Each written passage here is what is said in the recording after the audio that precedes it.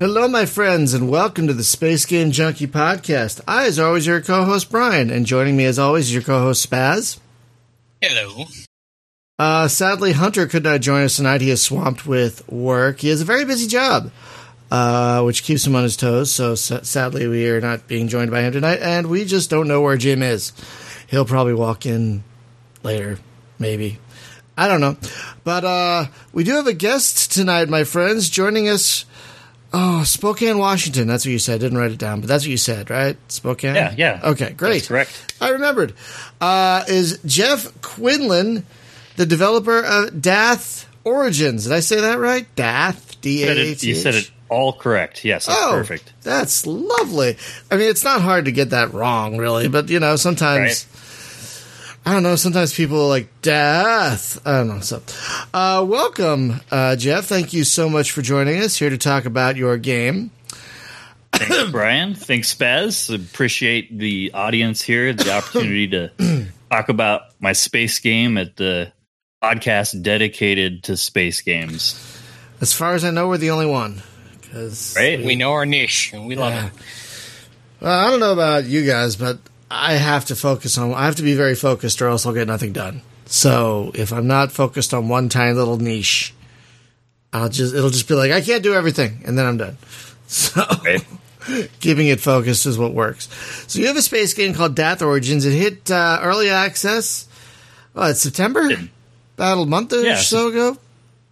That's correct. Yeah. Now, if I remember correctly, you were intending to do a full 1.0 release, but then, didn't do that. What happened exactly? I learned some lessons. All right. You know, the biggest lesson that I learned was that I needed more people playing the game to expose more bugs. And there was particularly a nasty bug where it didn't affect every player, but on some systems, about 26 minutes into playing, different time for different, but it would just slow down to like 1 or 2 frames per second. I had that exact thing. Okay, so you were one of the people that suffered from it. And that's just unacceptable. And that was found, really close to when I intended to launch because there weren't a lot of people testing the game. But I had previously had, multiple sessions of playthroughs that were a couple hours long that were recorded and stuff, no problem, before the problem existed. And then once the problem did exist, it was hard to trace back because of the engine that I chose to make the game in. It doesn't provide a lot of the modern debugging tools that make it easy to track down a certain issue lies or what piece of code is hitting the frame rate so hard. So it was pretty much like a worst case, like nightmare scenario from a developer's perspective of, hey, it's, getting close to launch and then all of a sudden just a major, major bug that doesn't have a quick, easy solution. It's good. That's why I say it's like a lessons that I had to learn. Like I should have had more people on there. Beta testing would have been exposed sooner, maybe as soon as it happened. So I could have been like, oh, what was the one thing I changed in the last week instead of, oh, it's been 3.5 months. Who knows, and I still went back and I went through all the changes during the time period from when I'd recorded long, multiple hour videos and didn't just have that bug and went line by line through all the changes of the code and reverted back and tried all these different things. And I was not able to resolve it through such, annual backtracking means. Like I said, in a lot of ways, just pretty much the nightmare scenario for a developer, but also a great opportunity for me to try to work through it. And I'm still working through it. And probably the biggest thing that's really preventing me right now is just real life, like all my day job and my family situation and all that kind of stuff. It's been hard to throw the man hours back onto the game at the current time.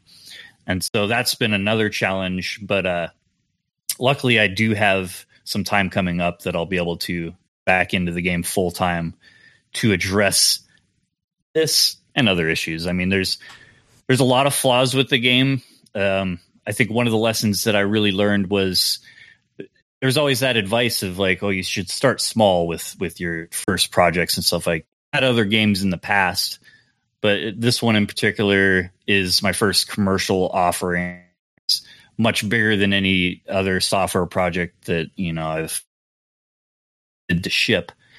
And because of that, like, I should have started smaller.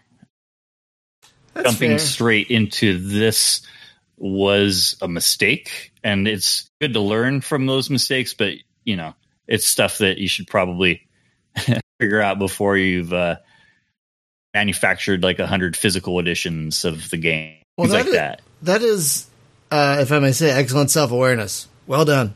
Not a lot of people have that level of self-awareness, so good on you. I say that with all sincerity, not even kidding. Right. No. But yeah, no, I ran into that issue too with like I was playing, and I'm going to be honest with you.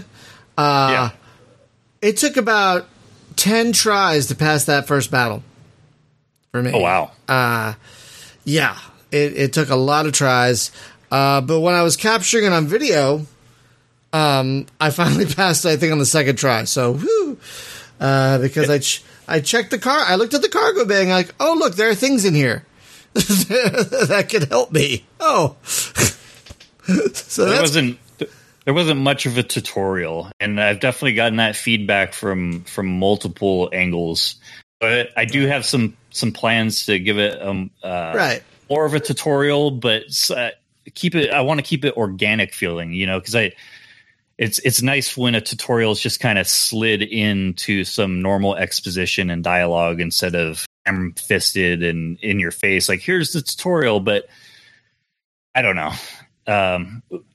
I do think that from all the playtesting that I've and that I've got, that exactly what you just said with the battle being here and kind of too difficult without the information of how you can systems that the games provide. Yeah, I mean, that's definitely an area I'm looking to address. Good. I mean, once I finally passed that battle, I'll admit I was a bit frustrated for a bit because I was like, God damn it, I just want to pass this thing. Once I passed that thing, I was like, oh, look, there's a whole big game here. I was very pleasantly surprised. There's like a huge map with all these solar systems, and they have all these planets, and it's kind of slightly giving me a Starflight vibe a little bit, which is a very good thing. Honestly. I like to hear that. What was that, Spaz? We love that game. Oh yeah. You will rarely find bigger Starflight fans than some of the folks around here, me especially. Have you played Starflight? I haven't. No. Oh, in fact, it's an old one. It's a very old game. I don't know if I can recommend it to people today because it's so old. It's what time period are we talking? 1986. Yeah, that is kind of that age of. Yeah, its entire interface is the cursor keys and like the space bar. It's very rudimentary, but so expansive and well written, and just it's a marvel to explore. At least it was back in the day when I like had my own starship for the first time. That was amazing. But no, that was a very good thing. Once I got past that battle, I was like, oh wow, there's a lot more here. So this is a pretty huge game. It has it's pretty sizable. Like the game engine only goes up to 1,000 maps, so I tried to pack as many in there as I could. To have it extended so I could go above that 1,000 limit, but right. So I'm going to admit I had a couple problems recording the game. So I'm wondering which engine you're using. There were, I couldn't record the cutscenes for some reason. Oh, I'm using OBS Studio, and this on OBS it just went black. during the cutscenes, which is very very odd. So which engine are you using? Yeah, so with this game, well, basically, I chose to use RPG Maker XP for a couple of different reasons. First of all, this initially started as a prototype of a project that I wasn't intending to release to the public, and I ended up doing a lot of work into this prototype. Started to realize that with the Ruby scripting language in RxP, that it was actually pretty much slice it open. You could reprogram it however you wanted. There were some sealed libraries that you can't touch, but other than that, you've got pretty much the whole source code to mess with. And so from that point, I changed gears thinking, well, maybe I could do a commercial game with RPG Maker XP in this little demo project that I had. Then I took it to Greenlight, and it actually, at that time, was called Daath Galaxy, and it did not get good critical feedback as Daath Galaxy. So I actually back to the drawing board with it, and there was basically, I've got all these stories, like these space opera stories that I want to tell through the vehicle of gameplay. And I've always intended to do franchise and not necessarily just a one-off. And so at that point, I decided to try to redo that Greenlight campaign that I was doing. And so I took the game that I was intending to make next, which was called Daath Universe, and it was a 3D version of the same game mechanics and the same type of gameplay, but a different story. And I pitched that on Greenlight, and that did get approved. And so the point that I'm getting at here is that this game got rejected basically on Greenlight a first time. And that should have been my wake up call right then. Like, okay, the market has already rejected the game. It's not getting that critical reception. I should have just moved on to what my market was saying. Yeah, like we want that 3D version of that game. But instead of doing that, I had a hard time throwing the work away that I'd already done into this 2D RPG Maker XP. At this point, it was already a couple years deep into it. And but I didn't want to use the story that I had for the 3D game. So I wrote a new story for this, which eventually became Daath Origins. And then I put that on Greenlight as Daath Origins, and I couldn't get it through either. And oh no, that to me, yeah. And so that was the second time the market rejected it. And I really, again, should have just taken the market feedback. And this is where I'm getting back to the whole learning lessons, because the one thing that makes me feel all right about this situation is the reason why I didn't want to throw this game away. Or part of it was because I felt like it would be a good learning lesson. Like I could make mistakes and not really fear those mistakes. Like I could just go into it and learn what it's like to take a game through the release process, take it through the release candidate phase into a stable, solid release, and then have a practice run it supporting the game, after its post-release. And so as I'm encountering these current worst case scenarios, that's kind of the background of where I'm coming from. Is I want to make multiple games, and I feel like this is my first attempt, and I've learned some very valuable lessons about what I've done wrong, and I've also done things right, I think. But there's been a lot of things that I've done wrong that are very apparent having gone through this process, which I wouldn't have known otherwise. But at the end of the day, I've still got this product in early access that I need to fix and refine and release as a full release. There's such a stigma. I hate early access games, to be honest. I never wanted to release an early access game, but in this case, it was the right move because game itself is there. There's game mechanics. There's 75 quests. There's large game world, there's some substance there. A lot of early access games I've tried don't necessarily have a lot of substance to start with. So I feel like I've got something there, but the bugs and the gameplay loops, controller issues that people have reported, like I've got a number of pieces of feedback that I need to act on. I feel like it gives me a good opportunity to do that. And like I said earlier, though, my biggest obstacle in the current moment is just day-to-day life, my day job and my family situation.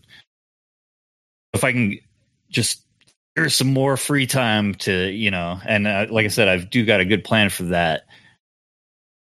Really like to spend another good, really focused development, fix this game. Well, it looks like, at least on the Steam forum for the game, you're pretty open about, it's got, you're working on the issues and whatnot. So that right there will really help engender not only good feedback, but goodwill on the part of the community. The community has been great so far. I mean, I've been as open and honest as I can be, and people have, like you said, responded really well to that. And I really, it's early access can be a real double-edged sword. We have found. I use that term every time I talk about early access, but it's true. I mean, it can be great if you treat it right, because gamers, we are a fickle lot, very, very fickle. So if you treat it openly and honestly, as you are doing, it can be really great. But if you publish a game and then don't say anything for 6 months and put one patch out or whatever, you're not going to do so great. So it sounds like you have the right of it, and it sounds like you have your, especially your life priorities, because you have a day job. This isn't your full-time thing, which probably gives you some flexibility in terms of I will deal with this when I can. Yeah, definitely. Right. And I see someone else in the Steam forum had the same slowdown bug that I did. If you watch the YouTube video, you'll see it happen live. I'm not playing it right now. I played it earlier today when I recorded it, and about 20 minutes in, I was like, "Wait, what's going on? Why is everything getting stuttery?" And this was even after a couple of reloads of save games. So I'm not sure what the cause is there. It's like I have an old system, on the old side, but it shouldn't this should not make a chug. You know what I mean?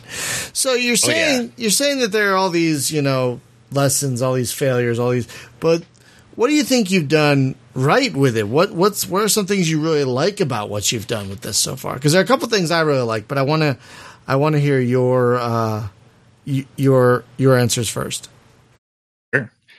Well, first of all, I like the fact that did the soundtrack. That was really fun. There's 31 songs. It's an hour and a half of music.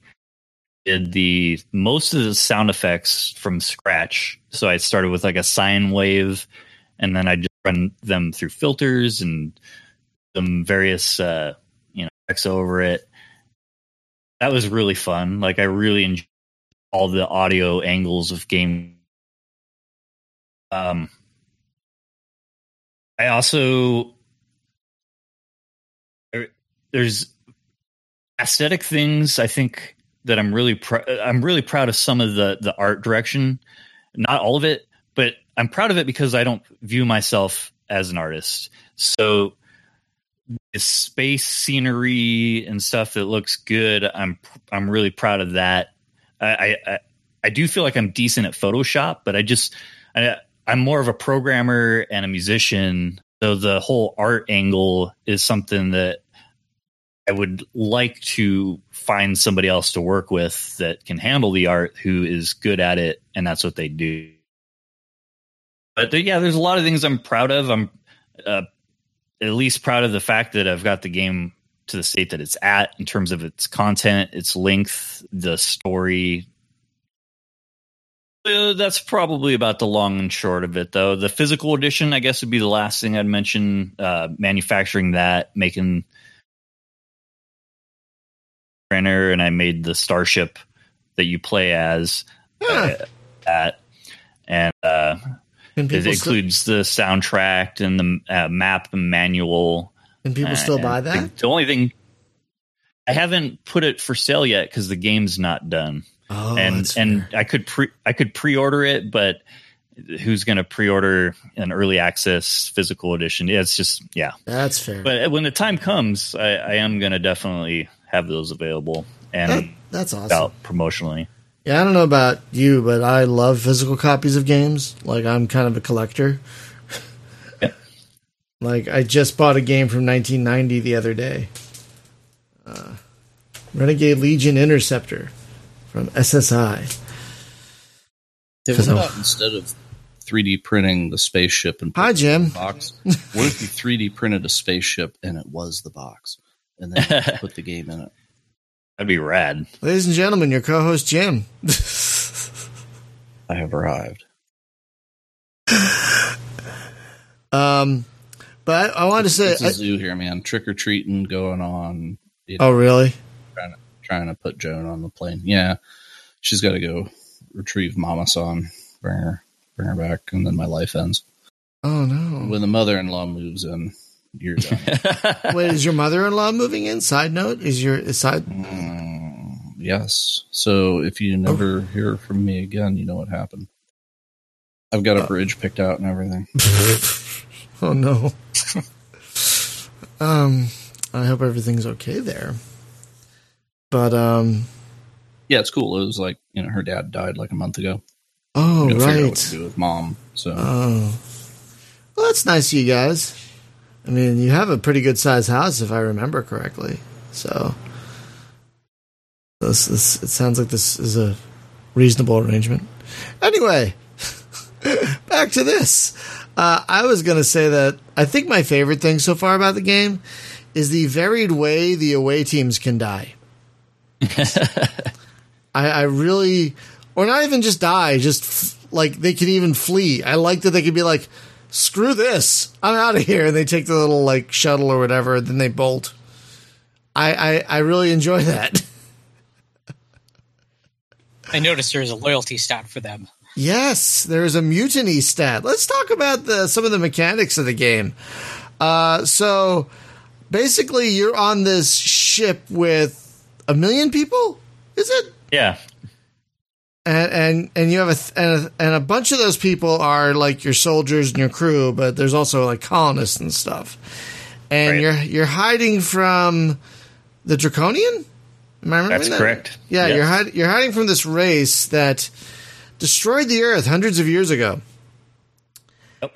And at one point, when you start the game, you're sent off in a little shuttle to examine this like subspace anomaly. Let's just use Star Trek terms. A subspace anomaly. And all kinds of bad crap happens, and suddenly you're kind of on the run, I guess. That's where I left off anyway. Like, all of a sudden, the Draconian folks are back. You got to get a move on. And to what, though? What are you getting a move on to? To a new home? To a hiding place? What is the ultimate goal here? Well, the way I wrote the game, story-wise, it's a 3-act story. And so Act 1, I intend to... There's that 36-sector galaxy that you can explore. And my whole intention of creating that galaxy was to try to make it feel nice and safe. Like, this is the game. This is where you're going to be. And then end of Act 1, the galaxy gets destroyed. What? And so then... Yeah, and so then you get you end up basically finding some alien tech. The bad guy that destroyed the galaxy, you end up running into him, doing a big transdimensional thing, and you end up getting sucked into what's called the multiverse hub. From there, there's different like iterations of the universe. You're trying to basically go find a version of the universe that's like yours that didn't get blown up but there's I think 11 different endings to the game. Oh my depending god. on your alignment. Wow. Yeah, that's right. That's right, because after you have your first battle, you're kind of asked a series of Elder Scroll-ish questions to determine your character. Yes. That's basically the character creation section. It changed so many times. Initially, you could see your character and totally different presentation. Ended up being scaled back into that because I was trying to write the dialogue without like ever referring to the captain's gender, like referring to your gender. So I ended up getting rid of the gender selection, and then I was like, okay, well, I'm going to end up, if you can't see, if you can't choose the gender, then you can't really see the captain. So then I got rid of the physical representation of what you look like. And it was like, okay, well, why do I have this character creation section? And so I ended up rewriting it as more of that, what you have now, where it's just a dialogue between a officer and you, quizzing you on the data that they lost from the computer during the attack. Right, and there were what, about 25 or 30 different professions, career paths, backgrounds, specialties. Yeah.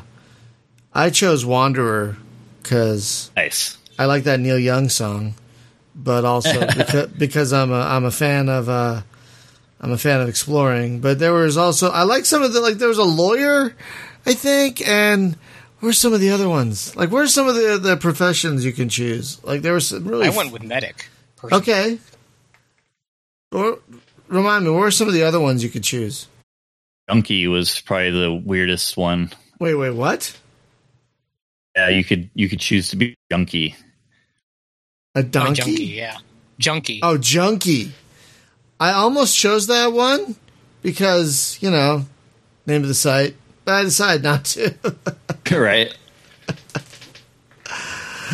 But yeah, it was really nice getting to see, like, I'm like, oh my god, this is an RPG. Like, this isn't just shooting a thing over and over again. So basically, you have a ship with all these souls on it, and tell me about the mutiny level. Right. That was a neat thing I saw. What is that? So anytime there's an action that occurs during member doesn't like, so if your ship gets attacked, or even increases when the enemy, like an enemy ship, does something like repairs their own ship, the mutiny will go up by a percentage, usually just 1%. But there's other situations, like, for example, you can be put in situations kind of at the end of Act 1 where you're able to forge an alliance with some of the Draconians, and they really like eating humans, and so you can start feeding your crew members to the Draconian for money, and the crew obviously don't like that, and so that makes your mutiny go up. Well, yeah, that makes total sense. And so the thing is that the mutiny, what it will do is if it's over 50%, then there's a random check when you're moving on the map, and if you roll the dice wrong, essentially when the mutiny is over 50%, and one of your skilled crew members who give you a new crew skill will attempt to overthrow you and get like a little button prompt type situation to defend yourself from their attack. And if you do defend yourself, then they die and you lose that crew skill. So crew skills are something that you get when you level up. Each time you level up, you're able to choose a new crew skill. And then there's a skill tree that is unlocked, essentially. So you need prerequisite skills to get deeper skills.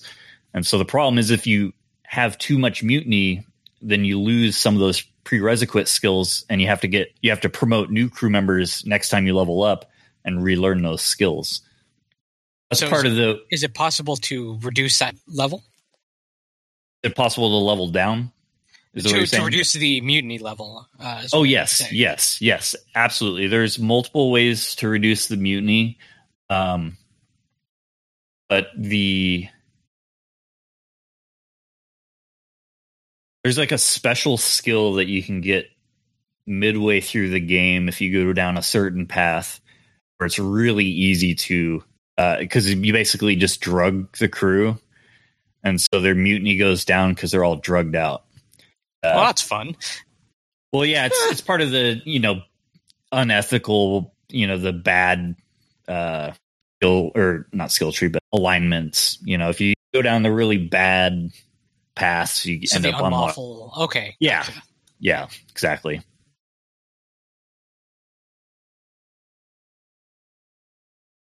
Sorry. And there's not too much other than that.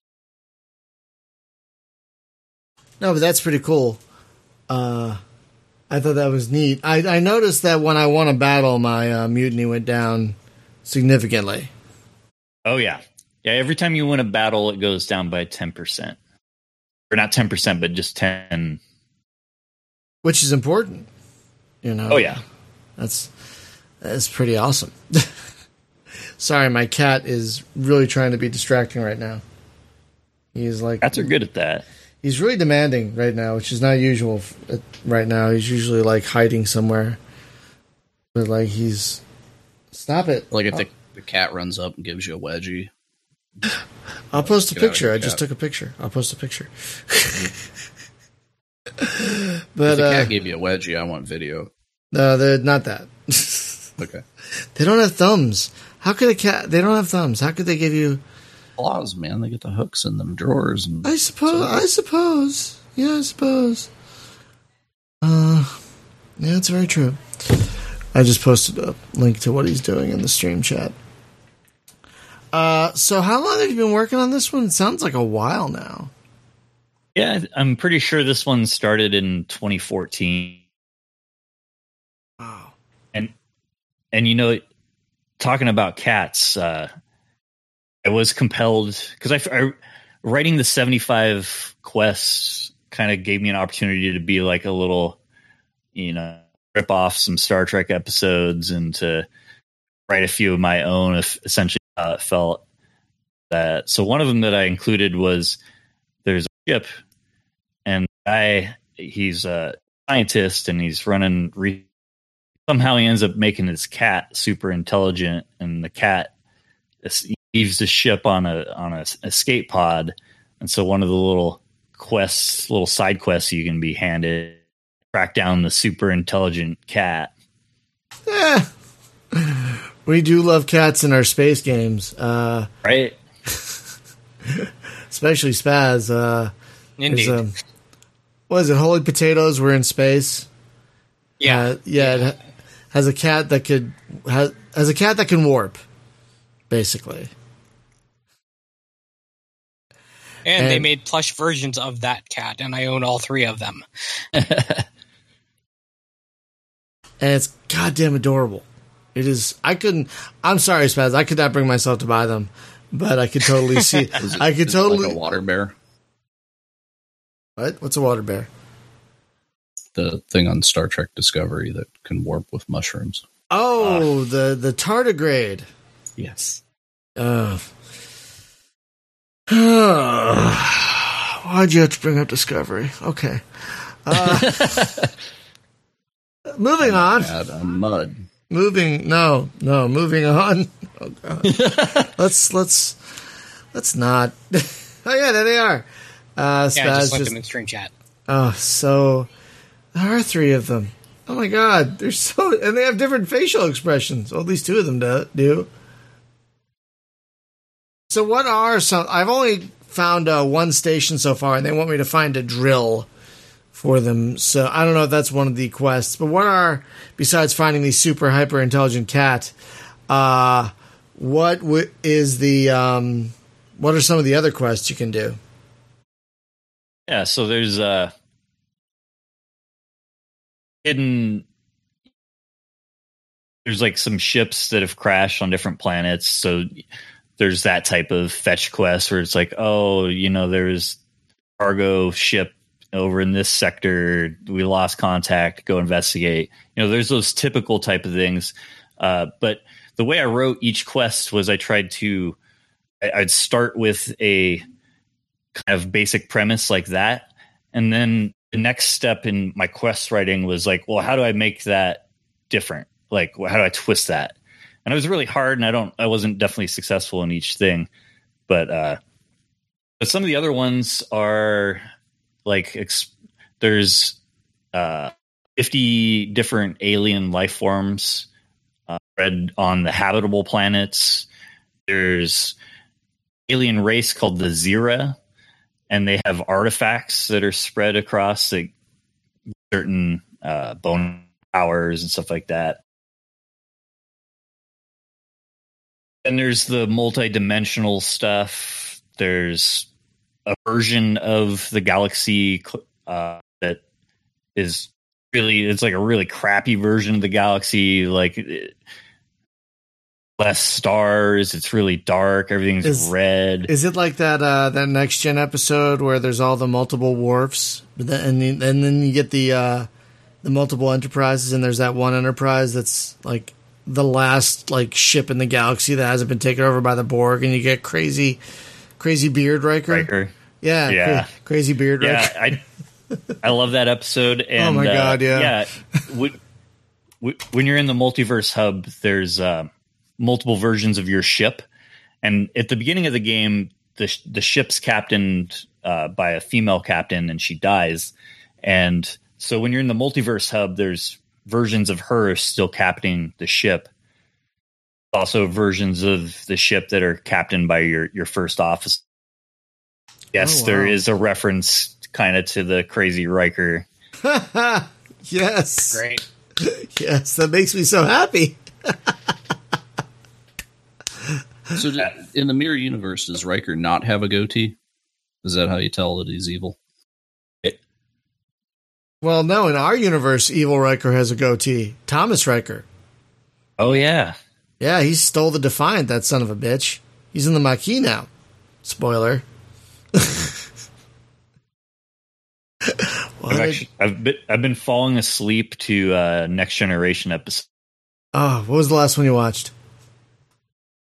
It was the one where the Federation is testing, like they send an admiral, and there's this guy, I forget his name, but he's grilling the crew about the captain's log, about Captain Picard's logs, and Riker hates the dude. And the episode where the B story is Wesley's testing for the Academy, and there's. Oh, that's an early one. Yeah, it's season 1. Yeah. I haven't watched. I think season 1 is the season I've watched the least. Over and over again. Yeah. I mean, there are a couple good things in there. Like, I love Conspiracy. Love Conspiracy. But there's so much garbage in there. There really is. It's fun. The Wesley Crusher show. Oh, yeah. And it's funny. We're going through. We're doing another rewatch of Deep Space Nine right now, and we're not. I love Deep Space Nine. I know. Deep Space Nine is our favorite Trek. Right. Honestly. The thing is, the first time I watch it, I was told to skip a bunch of episodes in season 1 and 2, and get right to the good stuff, which I did. But this time, we're not skipping anything, and so we just saw Move Along Home. Which is the worst. But it's like season 1 already is so much better than season 1 of Next Gen. And yeah. Like we just watched the last episode with Opaka, which is just so sad. You know what I'm talking about? With the one where she dies and then comes back and she can't leave. Isn't Opaka the co-pilot? No. spiritual leader of Bajor. Yeah. Yeah, the Kai. I was thinking Chewbacca. Never mind. No. You do need to watch this, Jim, at some point. You really, really do. He's so good. Anyway, sorry, we get on tangents here. What was that? Chewbacca's not dead. We get on tangents here. We're big Star Trek nerds. So, like, you talk about a good Star Trek, like Next Gen, or Deep Space Nine, it'll be like, woo! If you bring up Discovery, we'll move on quickly. Well, since I mentioned it, what are your thoughts of Discovery, real quick? Just give me how you feel about it. Ooh, okay. Well, I'm 2 episodes behind, but so far, I enjoy the writing, but I don't enjoy the meddling with the Klingons, especially because if you look at the first episode of Enterprise, which predates this show, the Klingon look like the Klingon that we know from, the original series movie onwards. Right. And so at first I was like, I hadn't thought about that. And I was like, well, maybe it'll be like later in Enterprise where they had an explanation for, the genetic engineering that caused the original series ons to look like humans. Like I was like, maybe they got some story way they're going to explain this, but now I'm like, no, they don't have anything. It's literally they just redesigned the Klingons because they wanted to. Yeah. I'm angry about that, but the show itself, I'm still reserving my judgment until I get to the end. I'll watch it. That's where I'm at. I don't know what that was. There's some crazy feedback there for a second. Yeah, I'm hate watching it myself because it's Star Trek, so I'm gonna watch it. But oh my god, so much about it bothers me. So beyond the Klingons, just so much about it bothers me. Well, it's definitely not written like a Star Trek. It's the only reason why I'm giving it a pass for it not feeling like Star Trek is the fact that it's a wartime story. And so I'm trying to just be like, okay, this, because, the swearing and the gore and what, probably sexually though, it's probably toned down from some of the other ones so far. The best thing in episode 7 is that you find out that even though it's hundreds of years in the future, people still party down to the Bee Gees. And Al Green. Yes. And Al Green. We're not even making that up. Jim isn't even joking. There's a party. There's a party in this latest episode, yet they're playing 20th century music. At least they're not playing the Enterprise theme song. I just think they're in the mirror universe. I think that's the only way that any of this makes sense. Because then they could say, "Oh, it's the original timeline," but it's the mirror universe. That's why everyone's a dick. Anyway, yeah, it is the darkest timeline. This is like how Section 31 started. No, Section 31 was before this. Section 31 was started with the Federation, so it already exists. So, never mind. There goes that theory. Yeah. So, it might be a Section 31 ship because of the number 31, but then it's 1031, which is Halloween. So who the hell knows? Oh my God. That's true. It is. Yeah. It's a Halloween ship. It's a Halloween ship. Yeah. It's a total Halloween ship. Mushroom ship. It's a code. Okay. So episode 7 is one of He hasn't seen it yet. Let's not spoil. One of those. It's fine. I know care. that. Okay. It's one of those goofy, how like every now and then they would have like just a ridiculous episode on Next Generation, which is fine. Every now and again, it'd be like Worf dresses like Santa Claus this episode for no reason. The crew members get turned into children. Exactly. I love that episode, actually. But anyway, yeah. So it's one of those, but the way that it ends, it's like what you were saying about the kind of the gore and stuff that they do. It's a whimsical episode filled with dismemberment and disintegration. It's an insanely violent episode that has an ending. At the end, it's like, and then we all lived happily ever after. And the ending, it's an insanely violent episode with an ending that does not fit it at all. Like, have you ever watched West Wing? Like, at the end of every Web Swing episode, like, no matter how dark it is, they go to the end credits, and the end credits are the happiest fucking music you will ever hear. Someone could have just died, and then they'll end this credits, and you go, it doesn't fit a lot of the time. Yeah, it's like at all. It's that. Like everybody just died. Whip out the Golden Girls theme song. But they didn't die. It's oh my god. They did, but they didn't, but they did, but they didn't. So, yeah. Anyway, back to Daath Origins. Yeah, well, it's the classic Trek cliche of there's a time loop, and one of us has figured it out, that we're Groundhog Daying. Thank God that one guy injected himself with DNA, or else none of them would have figured it out. They don't have a Guinan, so, I mean... he's kind of their Guinan. That is his role, isn't it? But... yes, it's interesting though, because it's like the guy that's time looping him. Spoiler, Harry Mudd. But the guy that's doing this has actually murdered the entire crew of the ship about 60 times, and has individually killed people pretty gruesomely. And in fact, he's enjoying the shit out of it. He's experimenting, finding new ways to kill Lorca. The best thing about the episode is a montage where you see the various ways he's killed Lorca, and it's actually quite funny. Hilarious. It's it's so stupid. It's so stupid, but it's quite funny. It's like, I'll disintegrate you. I'll burn you alive. I'll teleport you out into space. And he teleported him like right outside the window so he could like watch him like choke in space. Yeah, it was just like, damn. Like the only part of Discovery I've actually enjoyed. Yeah, and then at the end, then they're like, "Oh, no hard feelings. Get out of here, silly Harry." It's yeah. Anyway, back to Daath Origins. So you said you were ready to return to work on the game. What are your upcoming plans for it? Like, what's the next? Like, you're gonna try and track down the slowdown? Do you have a time frame for when you're going to get out of early access? Anything like that? Yeah. So, I mean, the things that I have been working on when I have had, half hour here, 45 minutes here, 2 hours here, have been, I've been porting the game from RPG Maker XP, AXP, which is an open source C++ application. Which engine? Of the engine. You cut out for a second. Which engine are you porting it to? It's called MKXP.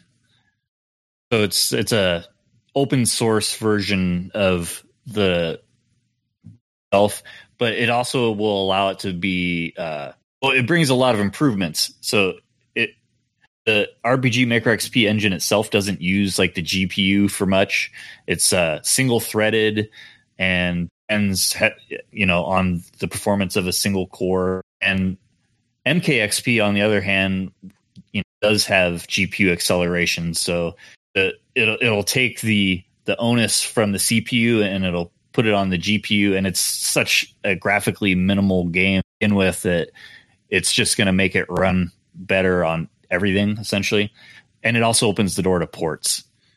That's the main thing that I've been working on because I feel like once I have the game under that engine, it'll be easier to debug the specific issue causing that problem. Right now I'm kind of flying in the dark, and it's like I gotta guess about what subsystem is doing this, because I've injected through using debugging tools or whatever, so I'm able to look into the memory address pool and stuff, and I'm able to get really barbaric overviews of what areas are making a lot of calls and stuff, but it's still not the type of debugging tools that I would like to be using.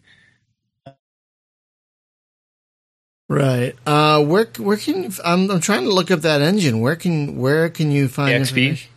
Yeah, MKXP is on GitHub. Oh. It's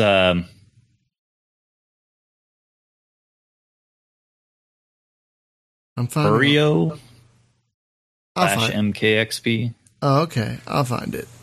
Because it was made for To the Moon. Oh, To the Moon, of course. I've seen that game. I'd like to play that game. I hear it's very good. Well, okay, I'll find it. So is that? I hit one bug because I was the first one of us to actually try to play the game, and I had hit a bug in which,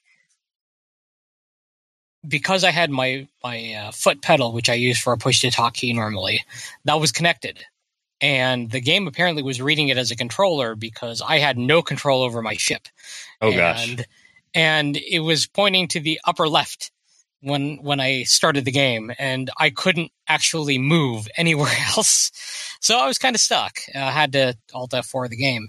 But unplugging the foot pedal, that solved the issue, and I was able to play normally. Yeah, with the controls, with the port to the new game engine, that will alleviate that issue, because I'll have X input and direct input. I have both of those in the. Right now, it only uses, I think, direct input, or I always getting confused. Maybe right now it only does X input. It only does one of the two. And so the new version of the game will have both. And it shouldn't pick up on things that are. If it does, I'll fix it. Yeah, I just thought I'd mention it in case someone else hits that issue. Appreciate that. Have you played that To the Moon game, by the way? I have, actually. Yeah, when I decided I was going to try to make a commercially viable on RPG Maker XP, it was only after, I had seen that there were a handful of other games on the engine that actually were successful. So I was disappointed to find out that it wasn't a Jackie Gleason thing. The Honeymooners. Yeah. I did play it, and it's what the strength to it is its narrative. It's definitely just one of those walking sim, narrative type of experiences where there's not a whole chunk of exciting gameplay to do, but there is a really compelling story to be told. So in that sense, it's a really good story and deserves its critical reception. And it's also a really. I'm thankful for it, because not only was it successful, but like I said, that game engine that I'm porting to is only around because of To the Moon.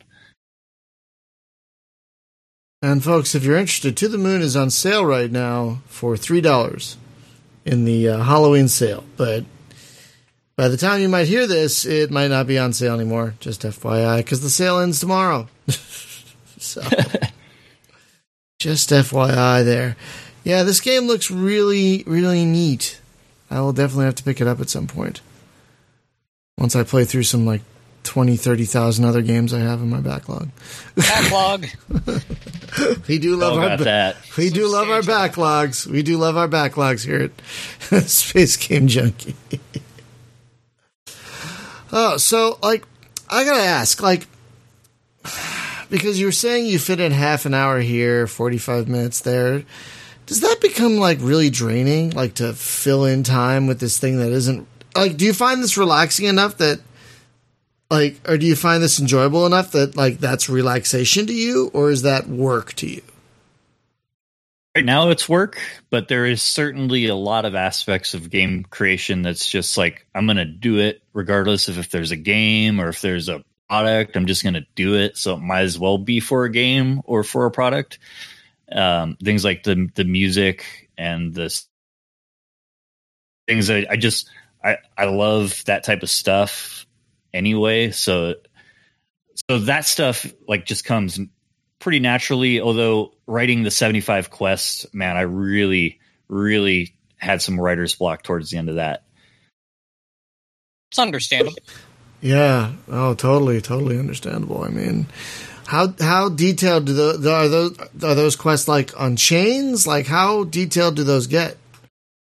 Well, some of them are pretty open ended, but most of them are pretty designed to give you one of maybe 2 or 3 possible outcomes.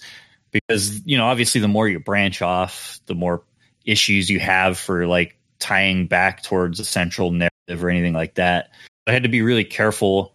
Also because some of the crew members, not all of them, but a good chunk of them can die in certain situations.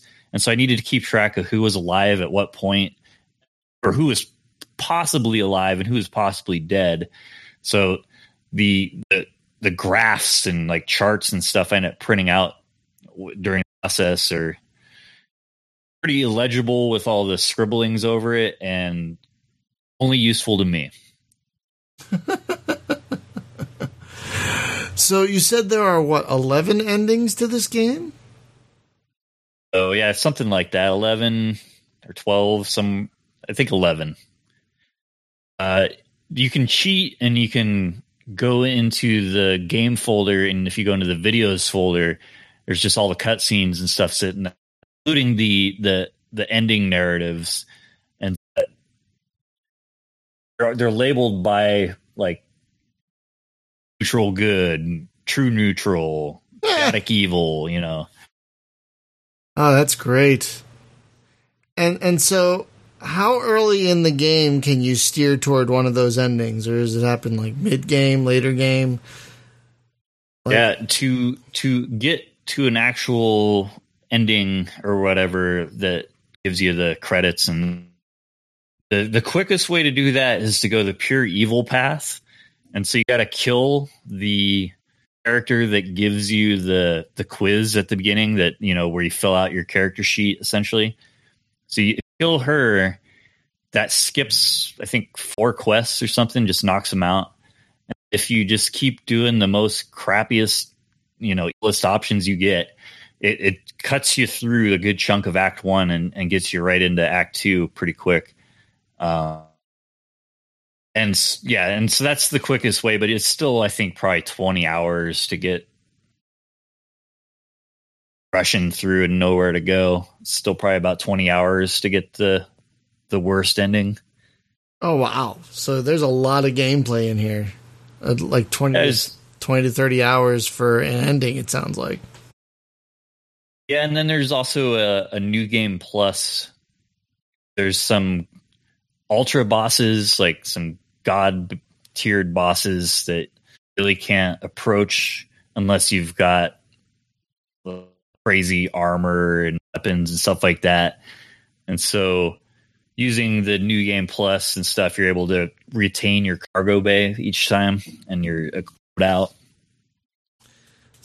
You're able to get some power armor. And speaking of bosses, the combat is kind of JRPG-ish. Is that the RPG Maker Legacy thing happening there? Because it reminded absolutely, it reminded me of like it was kind of JRPG-ish and kind of not Pokemon-ish, but like in that vein, where you pick up. Reminded me of Final Fantasy VI. Yeah, the combos that you could put in order to get those special moves out. Hey, what's that sci-fi RPG Maker-ish game that came out about 6 months ago or something? Starfleet Armada? No, it's you run around with a party of people. My dog's Cosmic Star Heroine. Yes, that. Was that good? Yes. Yeah, it's great. Oh, yeah. I backed it on Kickstarter. I wonder, what engine was that? Do you know? I'm just wondering if it's that open source. I don't know offhand. RPG Maker.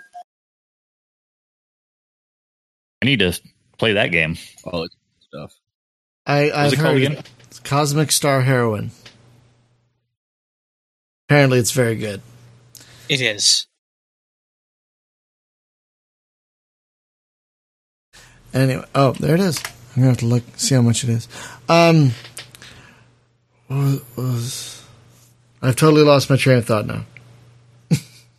Totally. So mechanically, the game in combat, right, like you guys are saying, it's got that RPG Maker feel. What I tried to do was add some differences to it. So one of the things you can do is, if you're fighting just one ship, is you can send an away team into the ship, and then they counter, either treasures or enemies in the ship, and then they gotta, deal with the enemies. And that also depletes the health of the ship essentially, so that or it depletes the crew members, and so if there's no crew members left, then you battle and or stuff. But I wanted to keep the real classic JRPG mechanics while adding some different layers of spice.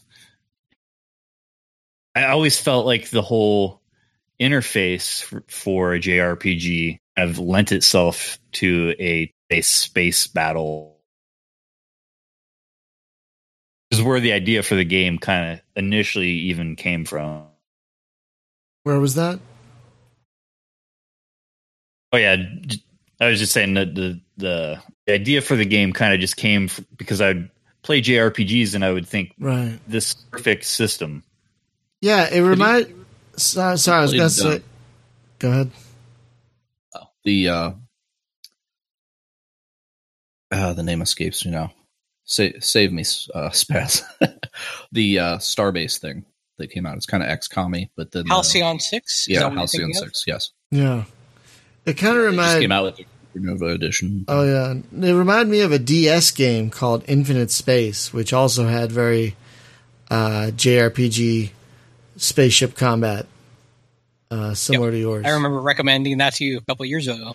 Yeah, and I'm stuck in it. Been stuck for a couple years now. I can't find a way to move forward. Maybe microtransaction paywall. Is that what you're saying? For a TS game? No, they didn't have crates back then for DS games. So no, there's no crate to get the magic key to get me out of whatever I'm stuck behind. Yeah, you remember Old Man Murray back in the day? How they used to review games, time to crate. Used to mean time to crate. Yeah, and it's relevant again. Yep. Like they need to dig Eric Wolpa out of retirement. If you don't know what we're talking about, folks, there was an article there was a site called Old Man Murray in the late 90s, early 2000s, and they had an article about first-person shooters using crates as part of the scenery that was just amazing. And they had an actual time to crate thing in the article, and they rated games based on how long it took to get to your first crate. And it was pretty. But now it's time to loot crate. It was pretty great. Can I play this before they shove a loot crate microtransaction in my face? So yeah, the time to crate phrase is back. So Daath Origins, you're saying, is going to be part of a series? Yes, that's the intention. Right. So this is the what? The introduction to the humans? Because you're already into the story here. Once you even start, Earth has been dead for hundreds of years, and you're hiding from the Draconians. So, what are So you're the humans here. Are you going to be the Draconians in another entry? What do you have planned for the future of this? Yeah, well, the main thing that's introduced, I guess, is the multi-dimensional travel and aliens that are never actually encountered in the game, but you're using their tech, is kind of where the franchise is meant to go. And the sense of exploring them and their technologies. But in the long run, what I've done is I've got a timeline, and the timeline contains the different story arcs. And so I've got story arcs. I don't know if I'll ever try to attempt a game for it, but they're still there for myself. And it's, I don't know. It's I make music primarily to satisfy my own desire to make music. And if I can use it for something, whether it's in a commercial or in a video game or whatever I might use it for, that's great, but that's not really the primary intention. And it's kind of the same thing when I'm writing these stories and stuff like that. It's just because I'm into space stuff like crazy. I religiously try to pour through as much space television as I can. Super sad that Dark Matter recently got canceled because I was really invested in that show. And I don't know. There's there's a lot of passion that's just innate for this type of creativity. And so I do have specific design documents, and Daath Galaxy itself has a playable demo, the 3D version of the next game in the series. But at the same point, as I'm learning these lessons with this first game, it's gonna make me go back and try to be smarter with the. Oh, I think you cut out again. Yeah, sorry about that. No, it's okay. We're having Discord does this sometimes where someone will just cut out. It's very, very weird. I think it's noise gate or something. I think it's like if I drop below a certain noise threshold, it's cutting out. Oh God, it's that. I wouldn't be surprised. I wouldn't be surprised if that was at the auto pickup thing, whatever it is. So it's all See, I love the idea of multi-dimensional stuff like sliders and the first season anyway, and that whole Community episode with the multiple timelines. One of their most that's a great episode. One of their most genius episodes. So yeah, I am definitely a fan of things with multiple timelines, except for I don't know about if you watch the TV shows like Flash and whatnot, but yeah, they're not working for me there. Right. Barry's such an idiot. Oh my God, he's so stupid. He's so stupid. Anyway. It sounds like you have a really solid plan for the future of this series. I guess since you're not trying to do this full time, it's not like, oh my God, I need to sell 10,000 copies to be successful. I mean, sure you'd like to, but I mean, it's interesting. We've talked to developers who do this full time and those who don't, and it's kind of interesting that there's a different attitude between those who do this full time and those who don't. Right. I'm sure you'd love to do this full time, but you have a day job, and what is your day job, by the way? Yeah. So, it's pretty funny to me because what I do is I'm a refrigerator scrapper. What is that? I'm actually so I take the recyclable parts from a refrigerator. I remove the parts that have oils and stuff like that are bad for the environment and dispose of them in a proper waste container. And the reason why I feel it's funny is because I've put scrapping and scrap as such an integral thing in the game because of that, But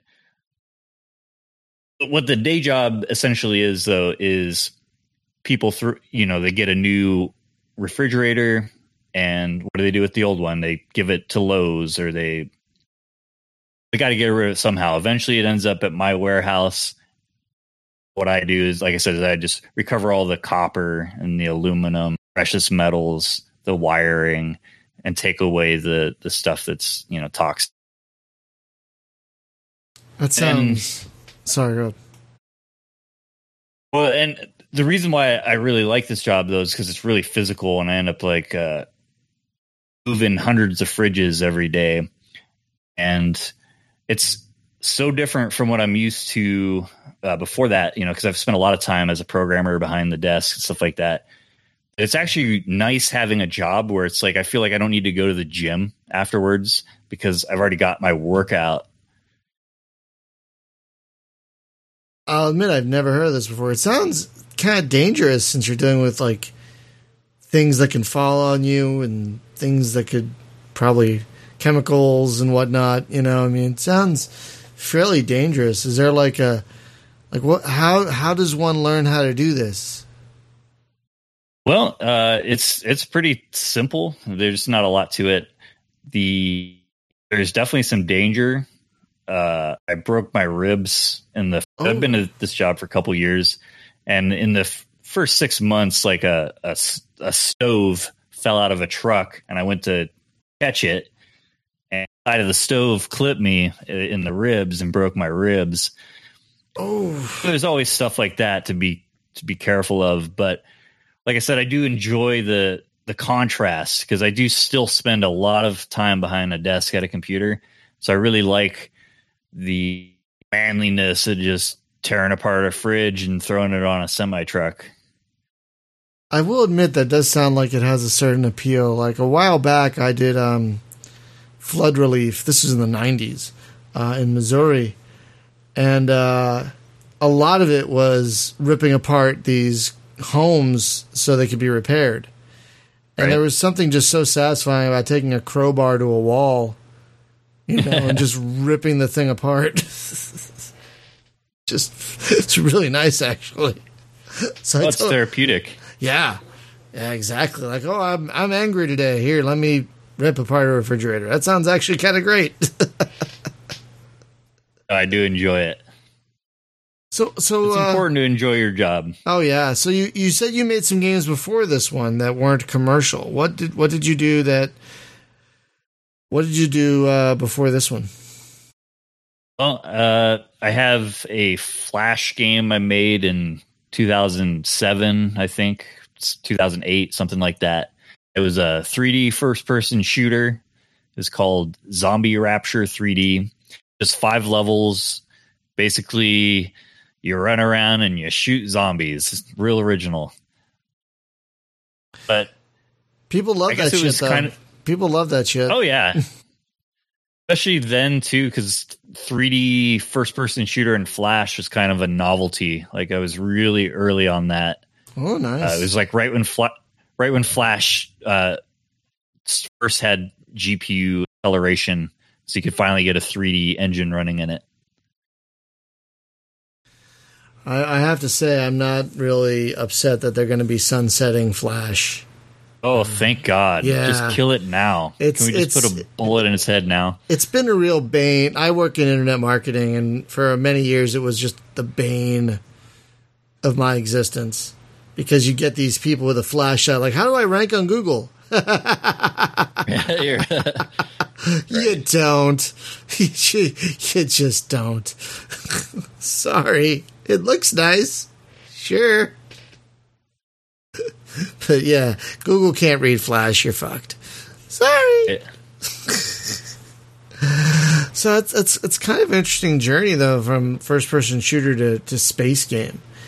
And now that I've gotten past that first battle, I'm going to be honest, I'm quite interested to see where this goes next. Now that the universe has opened up to me, and now that I've learned there are other universes, I'm kind of sad. Like, I was just looking at the map, like, wow, there are all these places to go, and now I found out it's all going to blow up. So that's it's like, okay, I'll fly around, I guess, even though I know you're all going to die. Well, okay.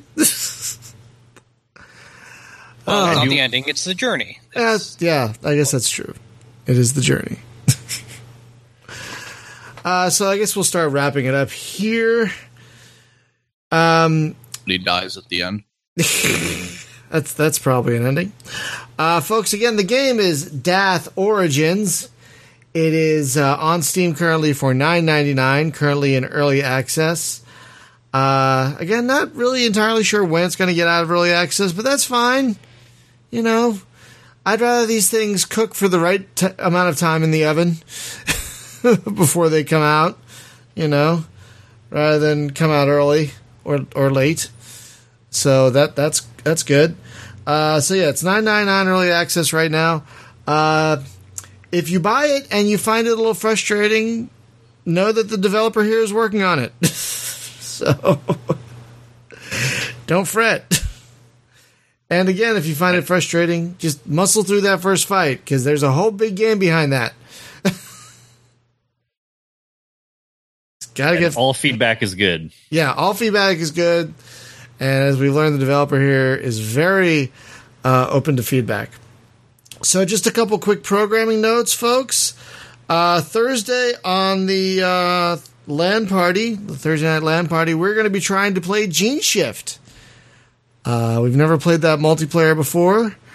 But it looks like a ton of fun. The campaign is in co-op, and the gameplay is inspired by Grand Theft Auto 2, so it can't be bad, because that's, in my opinion, the best Grand Theft Auto. I know, I said it.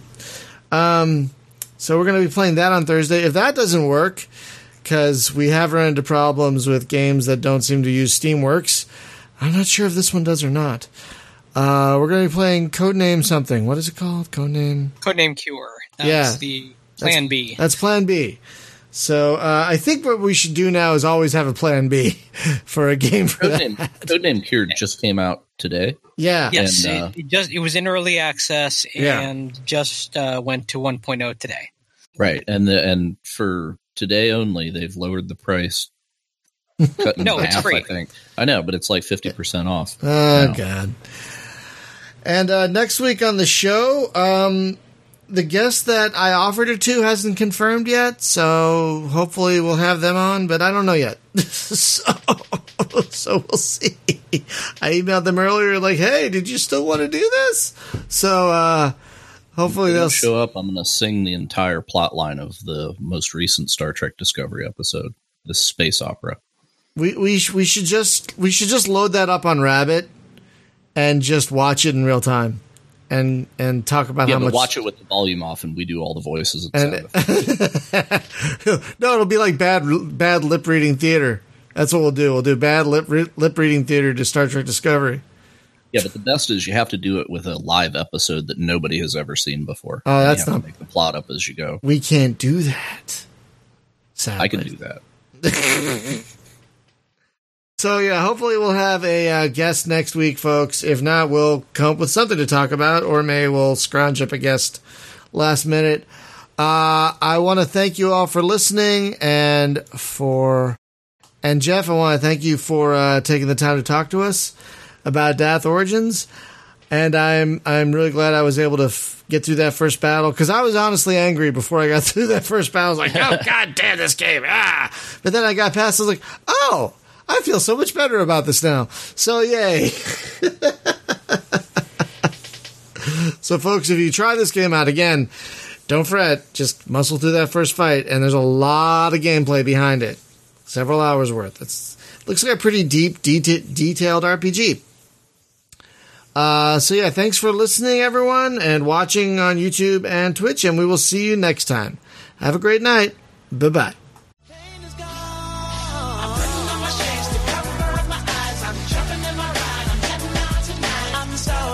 I'm Han Solo, I'm Han Solo.